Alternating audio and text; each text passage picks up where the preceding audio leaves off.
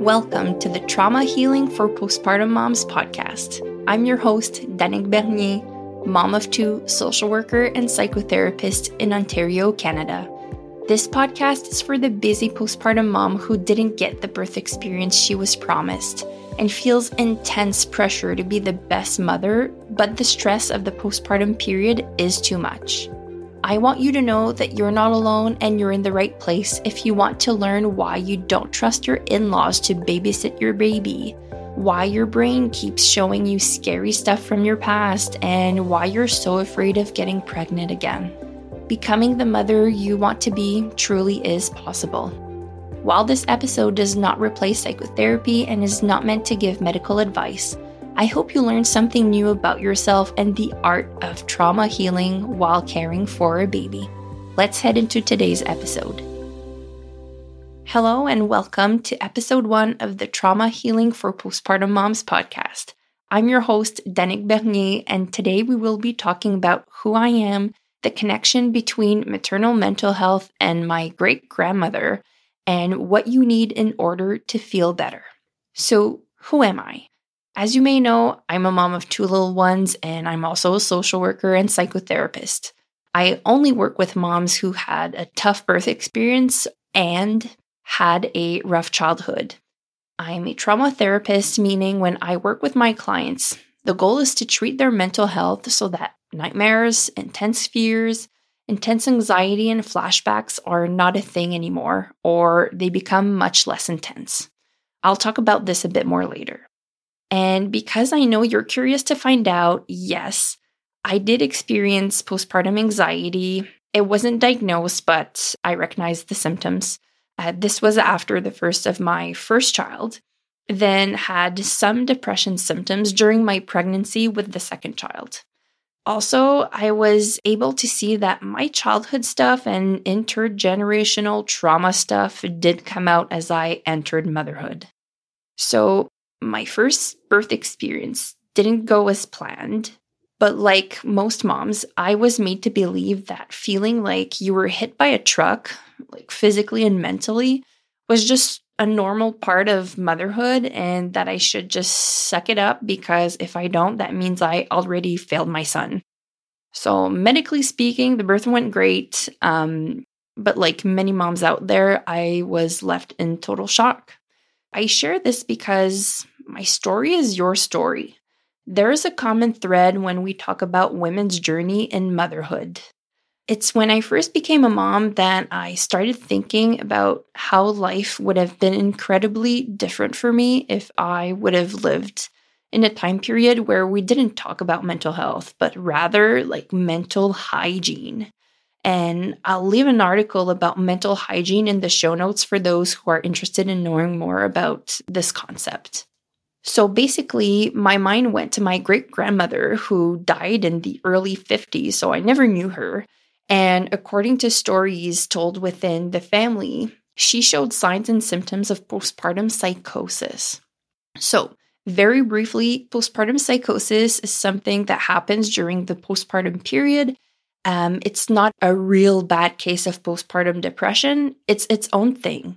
When this happens, there's a total loss of touch with reality. Moms act in a way that isn't like their usual selves, either because they are all of a sudden like super hyper and have grandiose plans. They become overly anxious, like to the extreme. Some can hear voices or have plans in mind that don't reflect reality.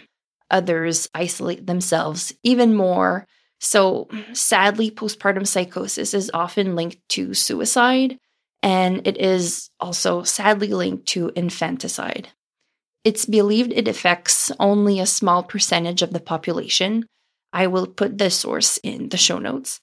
But what we know is that there's not nearly enough research about this, and mom's mental health is not something that is often discussed by healthcare professionals. So these women often fall between the cracks.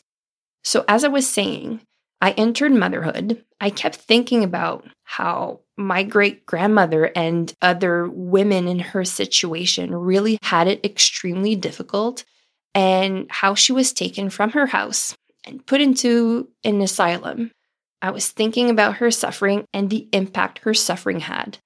So remember, my story is your story. There are so many women who ended up locked up in an asylum because they weren't compliant and didn't fit the standards set out for women or needed help, but society was too ashamed of them.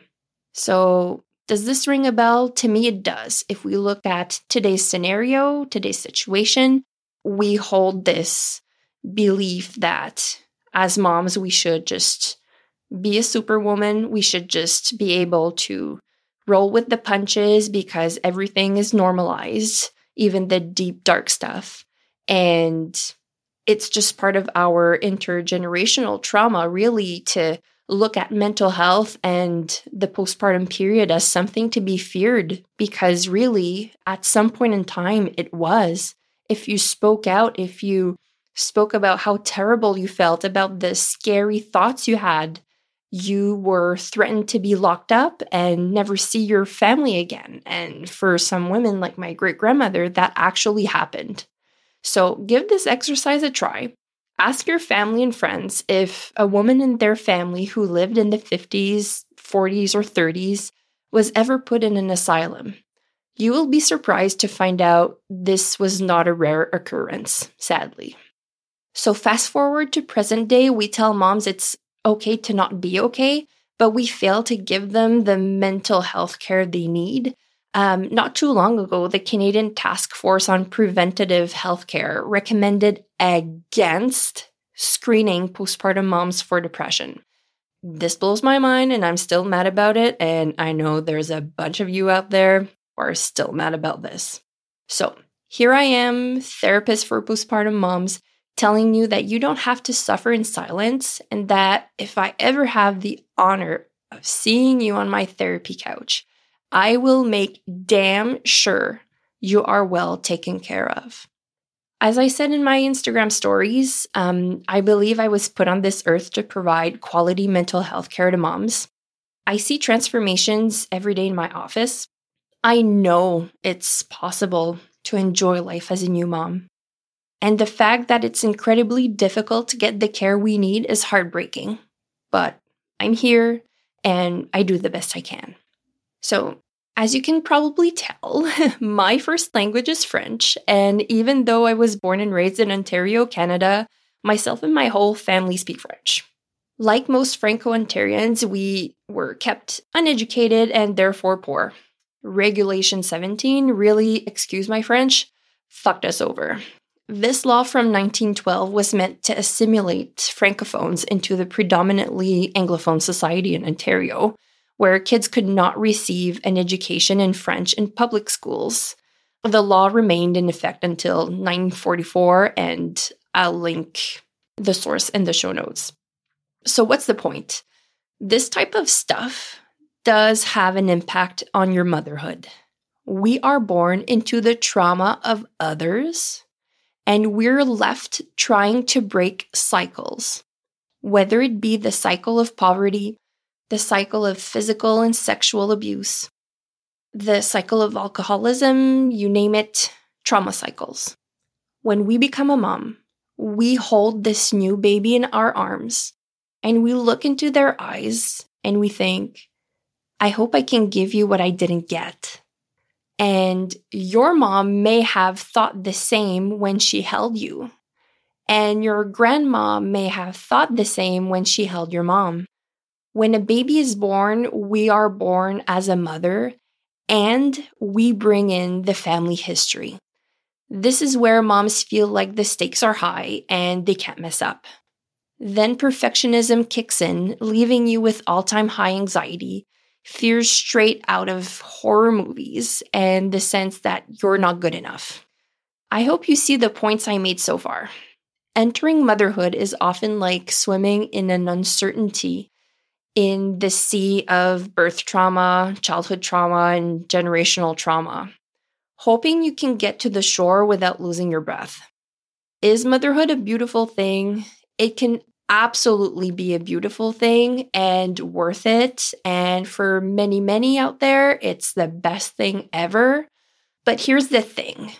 I won't sugarcoat the ugly. When we're willing and able to look at all aspects of a situation, the good, the bad, the really bad, is when true change can happen. When moms come to me and they say, Danik, I can't take it anymore. The birth of my baby left me feeling horrible. Every time I think about it, I freak out and panic. Or they say, Danik, I can't stand the fact that I will not always be there to protect my baby. It drives me nuts. Often, they are sure they will never feel normal again. So here's what we do in a nutshell. We build the mom's tolerance towards the difficult memories. We target the source of their pain, like the birth or a distressing event from their past, and their everyday pain. Then we process all of those so that healing can take place. This is what we do in EMDR therapy. EMDR stands for eye movement desensitization and reprocessing.